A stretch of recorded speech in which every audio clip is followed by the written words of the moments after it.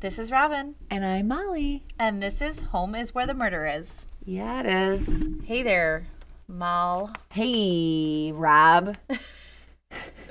I got nothing else. Yeah. All right. You are just... Dude, tell the listeners the big news you just found out. Was looking at my phone real quick. Just doing my scrolling, and the Mount Horeb police reported that there was a bear in town. You guys, we don't have black bears. We don't have bears. in town, like walking the streets over by the schools. And the best part was...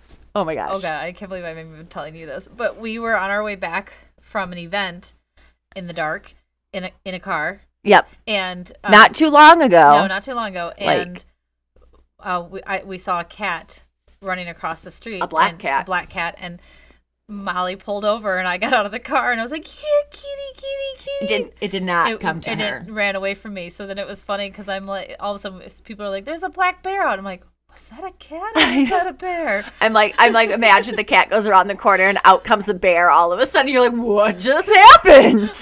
And it's funny because she was just saying how you have to like walk away slowly and keep eye contact. You are in a bear attack. If you know me, you know that that's not that how would I would not respond. happen. Absolutely not. That would not happen. I'm a little bit of a spaz, but yeah, so that was some shocking news. But yeah, if you are ever face to face with a bear, do not feed it. No. And do not you're not supposed to run, right? Because they want to chase you. That's what bears like to do. Stay calm. Do not approach the bear. And I read in my I Survived book that I read with the kids of the bear attacks of, gosh, what year it was. But it was out in the wilderness somewhere where there's lots of bears, more than Mount Horeb. But you are supposed to not look it in the eye, but back away slowly while facing the bear. So... do not take that advice, though, probably, because I don't want to be responsible for anyone getting killed. Disclaimer, I am not a bear expert. If they get killed, then they won't be able to sue us. But the family. Yeah, don't take our advice. But I read that in a children's novel, so take that how you will. Yeah, I think that everything we say on here should not be taken in any way, shape, or form. No. So let's just It's our opinions. It's what we think, and our thoughts are questionable. Our advice is never going to be some advice. Unless it's about buying or selling in the state of Wisconsin, I really don't think you should ever listen to anything I have to say. With that being said, let's listen to you talk for a bit. Speaking of which, I want to tell you about something fun I've been up to, and I haven't told you yet, which is weird because I tell you everything, but I don't think I've told you about this yet. Did you bring bears into Mount Horeb? Oh my God. Did you release the bears? Wouldn't that be hilarious? So I didn't tell you yet, but I'm the reason the bears are here. It's me. Hi. I'm the problem. It's you, yeah. I'm the bear problem. So I was doing research on, murders like we always do. And I kept getting back to this one website called findagrave.com. I don't know if you've seen it.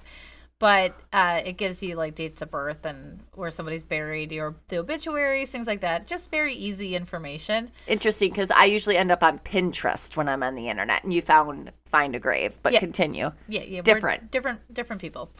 So anyway, I noticed there that you could sign up. So I signed up because I was like, oh well, this way if because you can also edit things. So like one of the things I was researching, they had the date of birth wrong for one of them. So I suggested an edit or whatever. So I was like, oh, that's kind of a nice feature. Well, then I noticed that there's volunteer opportunities. I'm like, what is this? What am I going to get to volunteer? You need more things to do. I Perfect. know. I absolutely, this is awful. But you can go into these cemeteries and take photos of them and upload them to people that want to see photos of family members' plots or something. A lot of it with the ancestry.com and everything, people are like, oh, I wonder, my family's buried in Wood Cemetery in Milwaukee. I wish I could go, but I don't live that close, And so then they put this request in, like, hey, if anybody's in that cemetery on this day, could you go ahead and take a picture of it? So there's all these different requests. So like a crazy person, I signed up for Dane County, which is where we are right now, and then Milwaukee County, which is where I live half the time. And where you are sometimes. Sometimes I'm there too. And then I haven't yet because it hasn't been approved yet, but I also signed up for Waukesha County, which is in between those two counties. And then you get all these requests for all these cemeteries. I have like 60 some requests right now of people that want me to go and look at these cemeteries for them and find their plots and take photos for them. And I'm so excited. Yeah. Okay, she's looking at me like I'm nuts, but you guys. So this is volunteer, though. It's too, volunteer. Right? And so, well, here's what I like about it. I only allow myself 1 hour a day to do it. And it is in the morning when I wake up. This morning, I got up at 6 a.m. for no freaking reason, just so I could go walk in the cemetery for an hour. And once my hour is up, I'm out the door. Out of the cemetery. There's no door. Back with the lies, so, people. But yeah, so that's that. I think that's great for you. Yeah, won't probably do it in the winter. No, it's too cold. Well, and they're buried. A lot of them will be buried because aren't a lot of them like... Molly, they're all buried. Oh my gosh. You walked right into that. I did. But no. I mean, like the ground I'd ones have to like stuff. clear them off yeah. and stuff, and I'm not about. And I don't want to be out in the cold. I'm not a fan of the cold. You're not built for that. I'm not. You are. You should go. Why? Well, I mean, you like the cold. I don't like to be too hot. My favorite time of year is like the end of summer when the nights start to get really like crisp and cool. And you can open up the windows and you get like a little chill at night. But then the days are still beautiful and like mid 70s. That's my perfect Two things. One, she was saying that with her eyes closed. I was so imagining she was that. really there. And I want it so bad. You're not supposed to sleep with your windows open. You will die. I'm on the second floor. Don't care. And listen, if you've ever met my dogs, there's no one getting into this home without me knowing. I'm just saying, I don't like it. And a car can hardly drive by in the street without me knowing. That is true. The dogs will alert the media. So, but anyway, so that's what I've been up to every morning for the past couple weeks when I'm home. I think that's neat. But I thought it was kind of funny because I had to get Dane County as well because when I'm here, I have to go. So when you go up to the studio tomorrow, I'm going to the cemetery and I'm going to go do my thing. Cool. Love it. So yeah. Look at us. Yeah. One more thing. Doing things, doing more than we possibly can fit into our day constantly. And it's volunteer work. So I think that when it comes time for the Realtors Association to pick a community service volunteer member, I will nominate myself and say, yeah, I've been taking pictures of graves. They're going to be like, all righty, who else do we got? Their new homes. Listen, this is their forever home now. Oh, that's morbid and I love it. Yeah, I know. Anywho, so that's it. I'm gonna give a murder today. You get to listen to me. So it's Rob time. Ooh, God, you were coming up with some good stuff. Rob. Oh. Reading with Rob. Oh my God. Can you tell it's after midnight? It is. You're tired. Okay, I'm just gonna get into it. So you guys, I'm very excited. I am not doing a murder that includes children today. Thankfully. And there's no sons murdering their family? No. Okay, cool. So, like... something different for both of us. Yeah. So, I was trying to do something... it's still awful. Just awful. I mean... but I was trying what to is not it with what we talk about? I was trying not to do a child one this time. Yeah. So, but she is someone's child. So, let's get into it. Okay. So, this is the murder of Heidi Firkus. So I'm going to start off by saying there is a 2020 special on this that you have to watch. It is so good. This is how I ended up doing this case is I accidentally clicked on it. And I mean accidentally. I was trying to click on something else and I was impatient. And so then all of a sudden my mouse like... That's happened to me. So, and it clicked it and I'm so glad it did because I went down that rabbit hole and it's a very good, well done episode. And then of course I was into the newspapers and the articles and I was just... I ended up being able to do this in one night, kind of like what you did last night where you were up very, very late. I could not stop. Just kept going with it, yeah. So it's very intriguing. And so I would definitely watch that 2020 special if I were you. So, all right. So Heidi Erickson was born on December 14th, 1984 to John and Linda Erickson. She had two brothers, Peter and Joel, and they all resided near St. Paul, Minnesota. Her parents described Heidi as someone who was passionate about the outdoors, hiking, biking, camping, etc., as well as loving to paint, sing, and dance. Heidi was very active in her church, and in her 20s, she met Nick Firkus, there at church, and they fell in love. People said that they were head over heels for one another, specifically pointing out that Nick absolutely adored Heidi. One person said that they had always hoped that someone would love them the way Nick loved Heidi. Yeah. Probably not for long, though. Probably not. I knew you were going to say that. Yeah. Wait till wait. Yep. So Heidi and Nick married and shortly after purchased a house in 2007. The home, 1794 Minnehaha. I'm not laughing, but I am. Minnehaha. I like it. It's funny. Yeah. This is serious. West was located in St. Paul in what is described as the Hamlin Midway neighborhood, so near Hamlin College. Okay. The neighborhood is described as quiet, friendly, and a great place to start a family. That was until April 25th, 2010, when Heidi and Nick are awoken by the sound of an intruder. Around 6 a.m., Nick wakes up to get a drink of water. He decides that it's too early and crawls back into bed with his wife. After almost dozing back off to sleep, he hears his front screen door opening. Okay, someone is going to be knocking, right? You know, someone opens it up, whatever. Okay. No, he then hears someone jiggling the door handle, and the sounds begin to come off more forceful. Nick is up and out of bed at this point, and needless to say, freaked out. He wakes Heidi and tells her that someone is trying to break into the house. He tells her to get her shoes on quickly, and they'll sneak out to the garage and call 911. Nick grabs his hunting rifle, and they begin walking down the stairs, which then also puts them near the front door where the intruder was trying to get in. So you can just imagine where your stairs are, maybe in your house, somewhere near the front door. Right. A lot of the times they are. Yeah, you have to walk past the front door to get downstairs. Yep. Heidi is on the phone with 911 telling them that someone is breaking into their house. She begins to give her address when all of a sudden the 911 caller hears a bang and a scream, and the line goes dead. The intruder had broken through the front door and immediately saw Nick with the rifle. They began to struggle for the gun, and within seconds, the gun goes off and hits Heidi in the back. It then goes off again, hitting Nick in the upper thigh and disabling him.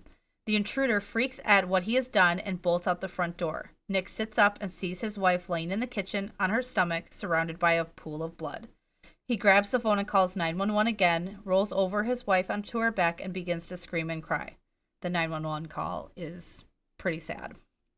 Police show up within minutes of the first 911 call, so quickly that Nick was still on the phone with them when they arrive. Kind of a different story than your last one, because they took a long time to get there. Right. This one here, they were there within minutes. Oh, yeah. They had their guns drawn because they didn't know if the intruder was still in the home. They had arrived so quickly that after the shooting that you could still smell the gunpowder from the rifle in the house. They get Nick in an ambulance and off to the hospital. Unfortunately, 25-year-old Heidi was pronounced dead at the scene. So Nick's wound is treated, and he is released from the hospital the same day, and he immediately goes to the police station to give the police an account of what happened. Officers had begun casing the area for a suspect, but needed more information from Nick on who they were looking for. Upon initial investigation, the door jamb had looked like marks from a screwdriver, so it was thought that this is what the intruder was using to break in. I'm using paper today, so you can probably hear that. You can. I was trying. We didn't save a tree. Oh, I did not. Hold on 1 second, you guys. That probably sounds awful coming from the recording, but I have to put my legs out for a second. So I'm just gonna pause for a second here. I almost started writing up about this case last night. Stop it right now. I didn't read. So you know what happened. No, well, I mean, no. Well, yeah. That ruins all my fun. No. I didn't watch the whole thing, but I was clicking around. Oh, and right? Listen, yeah, I was clicking around, and I saw it on Hulu. I just want to see if I remember. Yes. You know what the problem is? It's because you and I share the same Hulu account. Probably is. I mean, no, we don't. Never. We would never. Hulu, we're a jokester. Yeah. So future cases. Did I put it on here? There it is.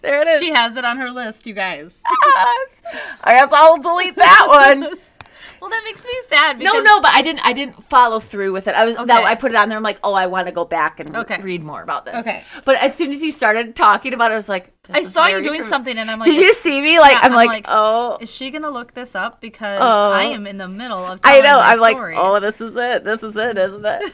Because I did some like searching to like find the house address and everything too, because they had blacked it out on some things that I they did. Yep. Yeah. Okay, continue. Oh, I just had to like tell you that because I got real excited. I'm so excited. So so Heidi's passed away, and Nick is...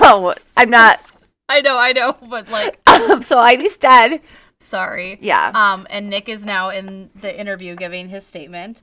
The police had begun asking neighbors if they saw anyone fleeing from the home, if there were any outdoor cameras, anything that could kind of lead them to the intruder. Sometimes I just wish I could talk like a normal person. Unfortunately, within the first few hours of investigating, they turned up nothing. Nick sits down with the investigators and gives his account of what happened. He says pretty much what I already told you. He heard someone try to break in, woke Heidi, grabbed his gun, followed her down the stairs as he rushed to get her to the garage. The intruder broke through and saw him with the gun and immediately tried to wrestle the gun from him. It went off once and then again hitting him. The intruder bails. Nick realizes his first shot hit Heidi. He describes the intruder as, I think he was a black guy with a dark hooded sweatshirt, but I did not get a good look. He was really big, 6'1" or 6'2".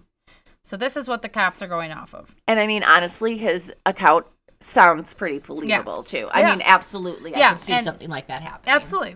So Nick tells the detective that he and Heidi had been married for 4.5 years. They were active in their church and they led youth groups. Heidi had been working for a company called Securian Financial, which was a financial services company, and Nick was the director of operations for his family's carpet cleaning and flooring contracting business. He said they had no marital problems whatsoever, and this is confirmed by friends, family, and law enforcement checking in with any background checks. He also was honest about a financial situation that they were in. Nick told law enforcement that they were facing foreclosure on their home. He said that they were embarrassed by the situation and that they had begun packing and were figuring out their next move. He said they hadn't told anyone yet because they wanted to have a plan in place, but mostly it was just because they were embarrassed. Which, it's important to note that in 2007, this was a very common thing.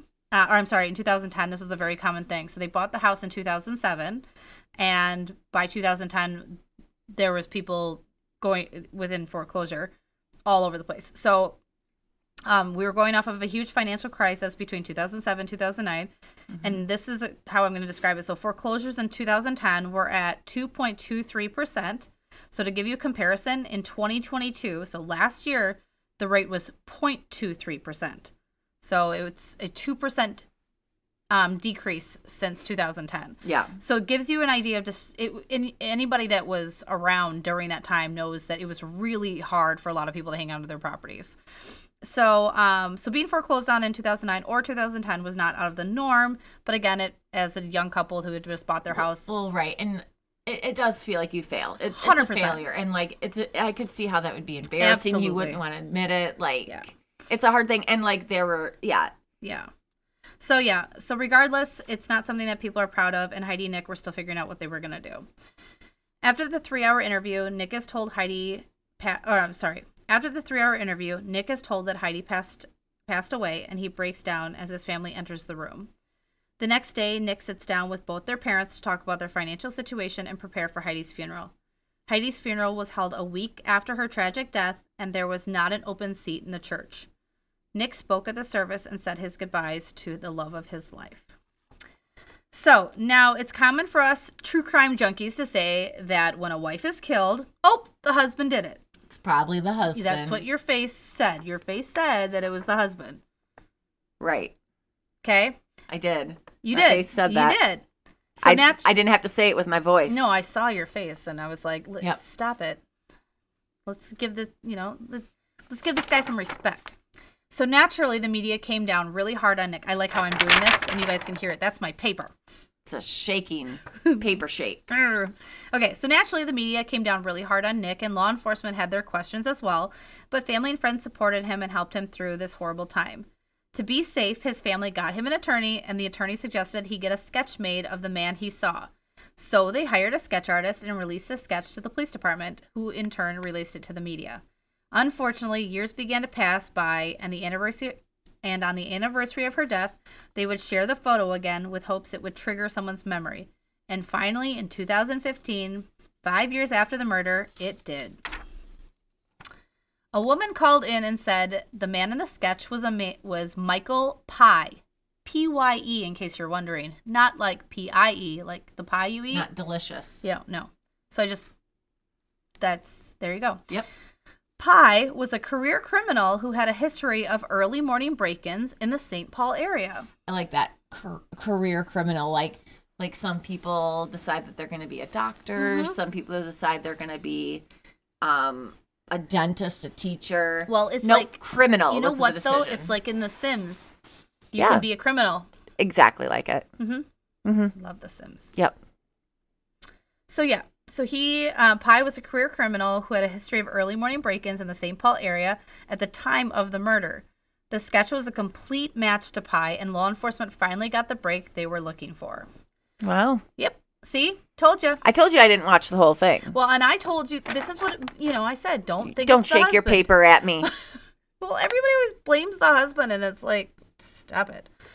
Anyway, so police tracked down Pye and learned he was actually in jail for other crimes at the time. Oh. So like right now when they're going to talk to him. Oh, okay. Mm-hmm. Okay. So they went to a jail to talk to him. They showed him the sketch and he goes, "That's me." Oh, you did it. Look what you did. Nice job. Yeah. They told him about the man who gave them the sketch and that his wife was dead due to this intruder. Pye immediately said he had nothing to do with the crime, admitted to his break-ins, but insisted he never had an altercation with someone who had a gun. Pye was terrified that he was about to get blamed for a murder he didn't commit, but luckily for him, it was found that Pye was actually in jail at the time of the murder. Yep, he was. And that revelation right there was when law enforcement realized that Nick Firkus was lying. Bum, bum, bum. Nick. See what I did there? By this point, Nick had moved on with his life. Only a few months after Heidi's death, Nick was already in a new relationship. Of course he was. Oh my God, do you see what's happening? Because I tried to make you think that he was like some innocent victim. Listen, I know you didn't like it. I just love it. I had so much fun putting this together. Did you? Story-wise. Right. Story-wise is terrible, but like writing-wise. I don't know. Composed it. Yeah, that's it. Okay. So his new wife's name was Rachel Watson, and she had met Nick through her sister, who was friends with Nick and Heidi. Friends were surprised he moved on so quickly, but they also wanted him to be happy, so they accepted it. After a year of dating, they began planning their wedding, and they were married in August of 2012. They went on to have 3 kids together, and Nick remained working for his family business and got himself out of debt. Because of his financial problems before, he was not able to buy a house, so his parents purchased one, and Nick and Rachel were responsible for the mortgage payments directly to his parents, and then they would need to pay the property tax bill at the end of each year. Like in his first marriage, Nick handled all the financials for the household, which was working out just fine until one day, Rachel came across something in his sock drawer.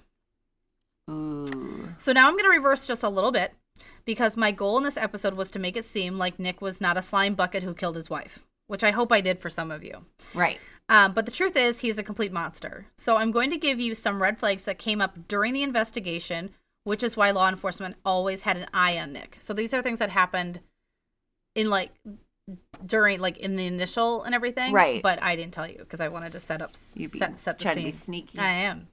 So red flag number 1. During the 3-hour interview, Nick is calm and cooperative, but not upset or emotional at all.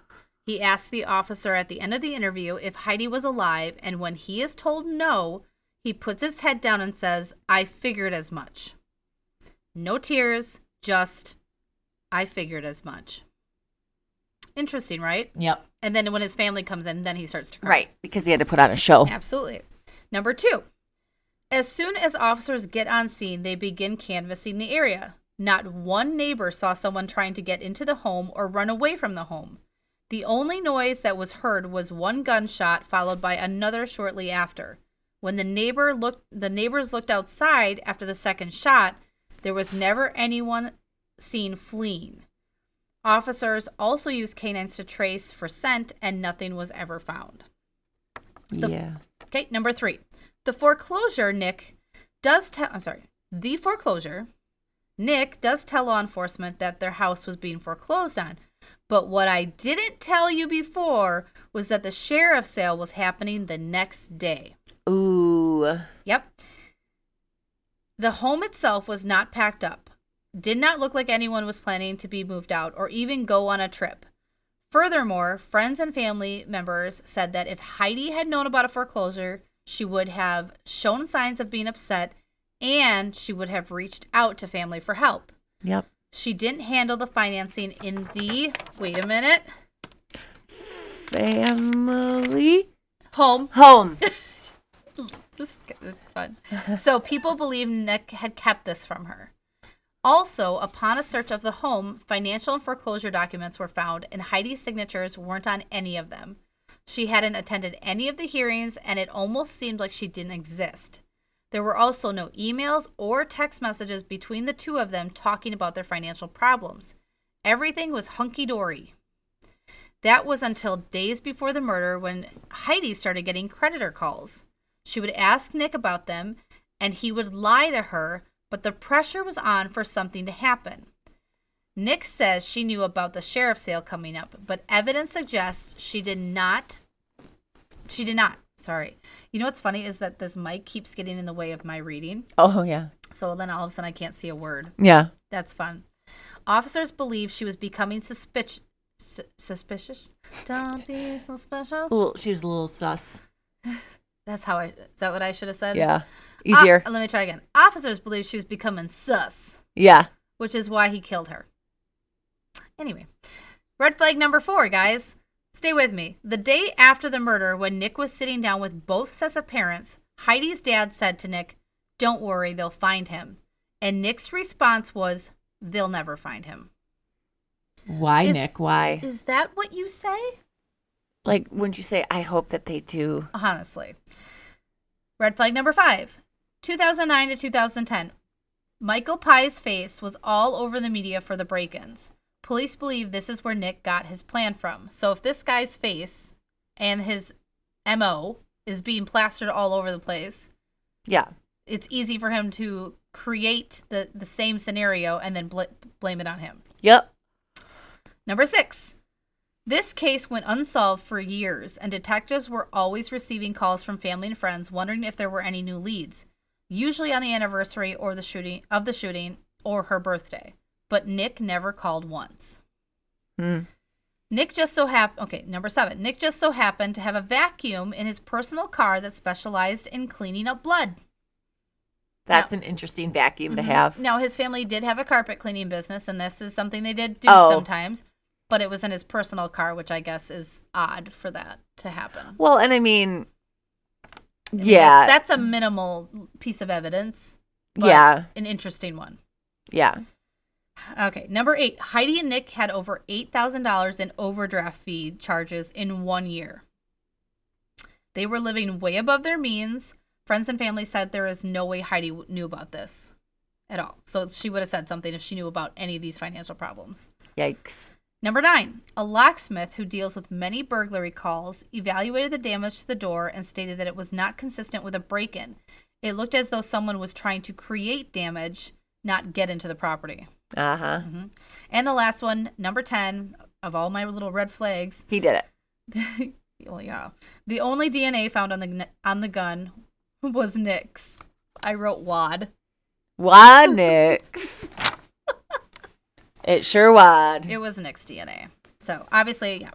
So these are the things that made law enforcement question Nick, and now they had proof that he was lying about the sketch because that man was in jail when the crime happened. Yep. And this Michael Pye guy, very distinct features. That's why when he looked at the sketch, he was like, yeah, that's definitely me. Right. But so very distinct features. Like it was crazy. It was spot on. So, they knew he was lying because the sketch of the man was in jail. They began to zero in on him when at the same time his wife Rachel found a delinquent tax letter in his sock drawer. He had not been paying the property taxes. Oh. Yep. They're going to want that, sir. Rachel's immediate thought was, last time he was in financial trouble, his wife ended up dead. Ooh, yeah. Leading up to this point, Rachel and Nick were already very distant in their relationship, and they hadn't been speaking very much. Now, Rachel says that Nick would never talk about Heidi, and she thought this was strange, but he respected it. Right. But she respected it, I'm sorry. However, she wasn't about to end up like his first wife, so she packed up their children and left in the middle of the night. She's like, you know what? Let's just take a little trip. Smart. She's like, I'm out of here. She's like, listen, Bye. this is sounding Not going to stick around to see what happens. Mm-hmm. Yeah. Sounding a little sus. Yeah. There it is, that word. Yep. So I liked that she was like, I'm not messing around. Yeah, so no kidding. She gets them to a secure location and agreed to meet with Nick to discuss what was going on. She had a friend go with her, and she recorded the meeting on her phone. And 2020 plays the recordings. It's very good. She tells him she no longer believes that he wasn't involved in Heidi's death because the lying comes so easily to him. Yeah. He tells her that he refuses to talk about Heidi and that he is hurt by what she is saying. His hurt feelings are so sad. So Rachel then schedules a time to sit down with him and his parents continue to defend him, saying he had nothing to do with Heidi's murder. Which Parents, I get it. Yep. But honestly, based on what I've read and seen, Nick could admit to killing Heidi and his parents would still defend him. Oh. Like they seem very like, our son can do no wrong. Right. Which is a tough call because Right. we have kids. Right. And what would we do to protect them? Right, exactly. So, And I mean, maybe it was more or less yeah. they didn't want to believe it too. I can't really bank on, I mean, I love to make fun of people and everything, but I really can't in that situation. You don't know what you would do or Right. what you would say or believe. Right. I do know that I would not love somebody that's in jail. Well, and being in denial about it all. And Yeah. So Rachel began telling mutual friends about what she knew now and how she had doubts about Nick. And soon friends started to question him as well. So his support system was getting smaller. Right. Okay.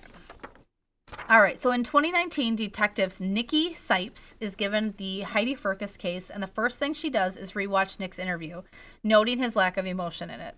She also learns that Nick and Rachel divorced in 2018. So she reaches out to her.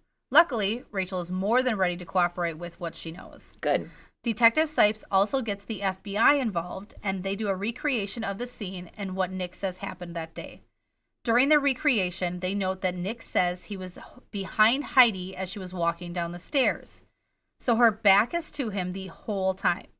They also find it interesting that if there was such a struggle with a large man in the entryway, why wasn't anything disturbed? Right. There is a side table with items on it, and they were right in their place. Nothing moved. Yeah. They also measured out where the gun would have had to be held for both shots in order for one to hit Heidi. Right, because it was a rifle. A rifle. Yep. Yeah. So, and based off of the recreation they did, it would had to have been pointing right at her back, and it would have been at shoulder length. So, if he was fighting with someone, like how did that happen? But how? Yeah. So, the FBI also analyzed the call that Heidi made. They were able to prove that the only two voices heard on the call belonged to Heidi and Nick. There was no sound of a struggle with a third person. Right. So, which you would have heard since she was shot by the person, and you hear the shot. Exactly. Yeah. With all this evidence against him, SWAT shows up at his house on May 19th, 2021 with a warrant. They take him into custody, and when he asks why he's being arrested, they say for murder, and he shows no emotion. He's like, oh. Mm-hmm. Yeah, because he fucking knows he did it. Yeah. I'm sorry, but if I was being arrested for murder, I didn't commit, I'd probably be losing my shit. Oh, absolutely. So You'd be pleading your case, saying, no, this isn't true, this isn't fair, yeah. like. Something. Absolutely. But no, you would just be like, all right. Okay. Yep. So during Nick's trial,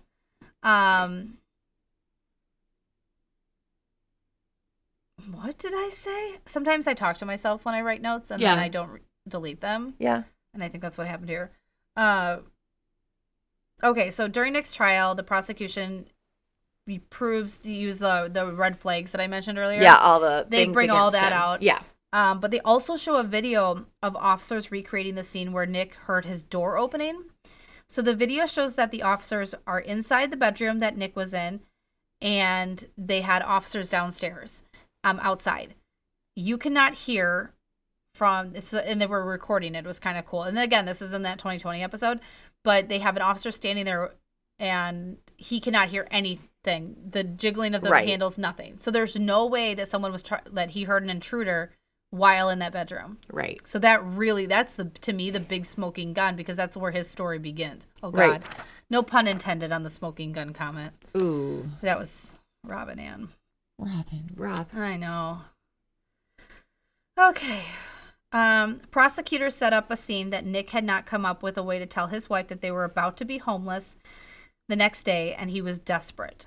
He couldn't handle the shame that was coming his way, so he woke her up by telling her someone was trying to break into the house and to get to the garage immediately. He had her put her shoes on and walked behind her with a loaded gun down the stairs. She had begun calling 911, and when she gets to the kitchen, he shoots her in the back. Yep. She never sees it coming. He then opens the door slightly, shoots himself in the leg, and calls 911. The calls were 65 seconds apart, giving him enough time to pull this off.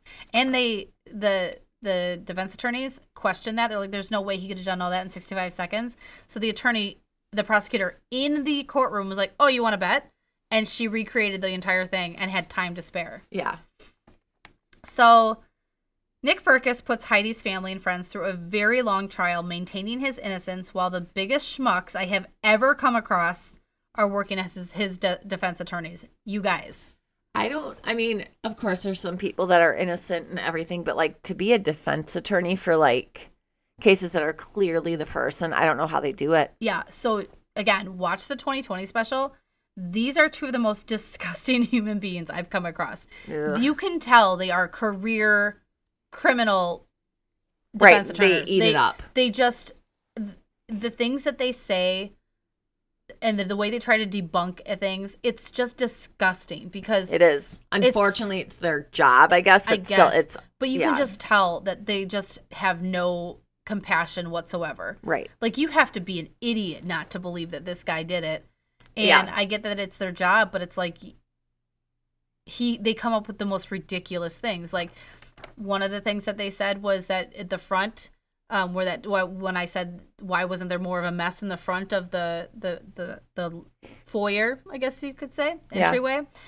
They go, well, her shoes. She had a pair of shoes that were out of place. That's it. Everyone has shoes out of place. Right? Yeah. They say that so with the regards that there's no DNA, the suspect had gloves on. So there's no other DNA whatsoever in that house. Okay. Why didn't Nick call for a status update on Heidi's case? Well, they say, well, we told him not to because we didn't want him to get questioned by police. Fine. There's excuses for everything. Yeah, like you could have still sent an email. Yeah. They claimed that Heidi absolutely knew about the foreclosures because there were documents all over the house about it, but prosecutors were able to prove that he had staged. Oh, put him out. Yeah. After he killed her. Yep. And there was enough time to do that. They stated that, they state that there wasn't enough time between the 911 calls, but again, they were able to prove that. Yep. And in regards to the damage to the door, this is what they say. They say, when you're breaking into a house at 6:30 a.m., you just try not to damage the door. And again, I don't get that, because the whole point of it was the locksmith said. Right. It's just like somebody's creating damage to it. But what made me laugh about that was, I'm like, I'm sorry, what did you just say when you're breaking in at 6:30 in the morning? Sir, that is the worst time to be breaking in. Right. Everyone's getting home. up for the day. The sun is out. Yeah. And this is in a community, a neighborhood. Right. If someone was really breaking into this house at 6:30 a.m., they probably shouldn't be going through the front door. Mm-hmm. And like, people are awake. Right. So the whole thing just is baloney. Yeah. Oh, I'm sorry. It's just me. There's your foot. Excuse me. I'm so sorry. Okay.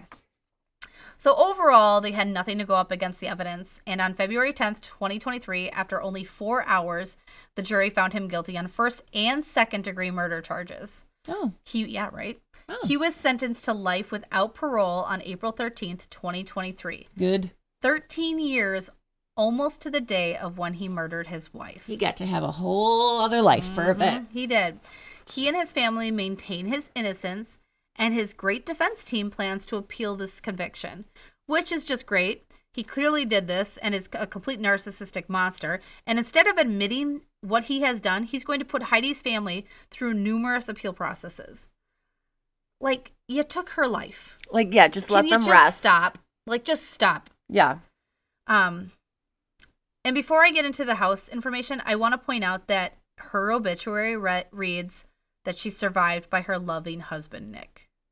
Ooh, Yeah. Things that don't age well. I just wish there was a way to, like, remove that, but I don't know. Maybe they have. No, they haven't. No, I looked it up. Oh, yeah. It's there. So, anyway, so let's talk about the property where Heidi's life was taken. It is a 3-bedroom, 2-bath Cape Cod with 1,236 square feet.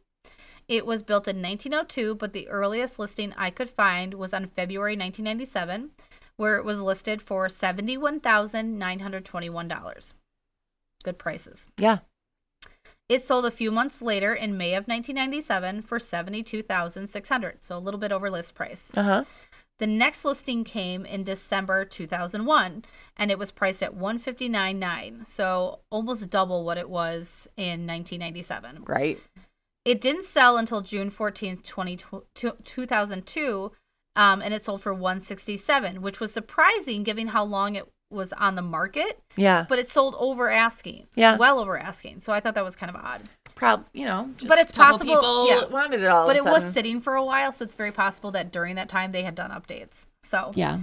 in April 2007, it was listed again for $219,900, but it did not sell until August of 2007, which is when Heidi and Nick purchased it, and they purchased it for $215,000. So they got it for under asking. So not a huge increase from when it was last sold for $167,000. So what's good about that is that you don't see the huge increase there when they bought it. The increase came back in the 90s, which is where I was like, well, maybe that's where the problem started. I don't know. Yeah. I'm not a finance person, but whatever. I didn't destroy the government. Anyway, so from 2007 to 2010, Nick begins to default on the loan at some point, and the foreclosure proceedings begin. He then kills Heidi, and the bank takes the property. Now, with the crash and now a murder, the house saw a huge decrease in value. Well, yeah. It was listed for $99,000 in July 2010. Can't even think of that. Yeah, 3 months after the murder. And it didn't sell until October 2010, and it sold for $94,000, so even less. Yeah. And I have to say, so this exact reason is why I got interested in doing this podcast, because it's really cool to see. It's not cool per se, but it's interesting. Interesting. It's That's the word. informative. Yes. To see how a murder affects a property. And sometimes we're not able to find that. So I got real giddy when I was like, there it is. That's exactly what I'm talking about. This house saw gruesome murder. Yep. And it dropped in price. So in July 2013, the house is listed for $149,900, and it sold for that. I'm sorry, it was listed for $149,900 and sold for $149,000. Lots of nines in this. Oh, yeah. And that sold in September 2013, and that was the last time it was ever sold. The listing had this following description. So this is the description on the listing after the murder. It says, nothing left to do. Updates galore. Fresh and clean. 2-story. Fresh and clean. Gleaming hardwoods throughout. Cute paint. Updated kitchen with stainless appliances. Adorable half bath on Main. I've never heard a half bath described as adorable. It's really darling. Yes. And cute paint. Oh, A lot of little cute features. paint. I should look up who this realtor is. 3 spacious bedrooms upstairs. Master has walk-in closet. Bathroom with clawfoot tub. 2+ car garage. Walk to everything. So yeah, they had updated the entire house. Yeah. Obviously. So that's the very sad story of Heidi Firkus and her demon husband who took her life and refuses to take responsibility for his actions, therefore dragging out the heartache for her friends and family until the foreseeable future. Until he dies. dies probably. But I'm going to leave you on one interesting fact. So Rachel, his second wife, Yep. her birthday is the same date of Heidi's murder. No.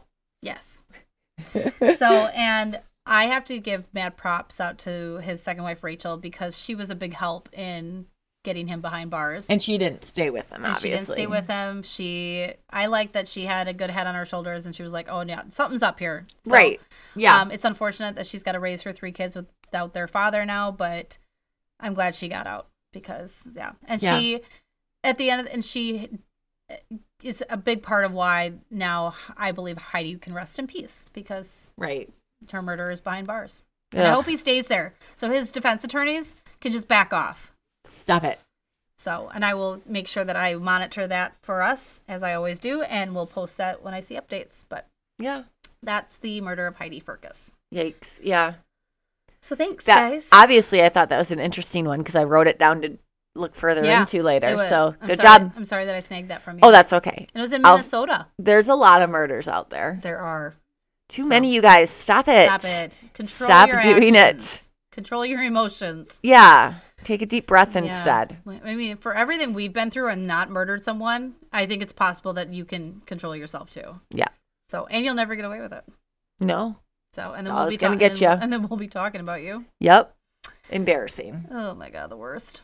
So, again, follow us on Facebook and Instagram, and Email us. email us at homeiswherethemurderis@gmail.com. And don't forget to tell your realtor friends about us because we would love to partner with them. Yep. And send us your stories. We want. What do you want to Yeah. hear? What do you want to hear, guys? Let us know. Yeah. All right. Well, have a great week. Yeah, thank you. Bye. Bye.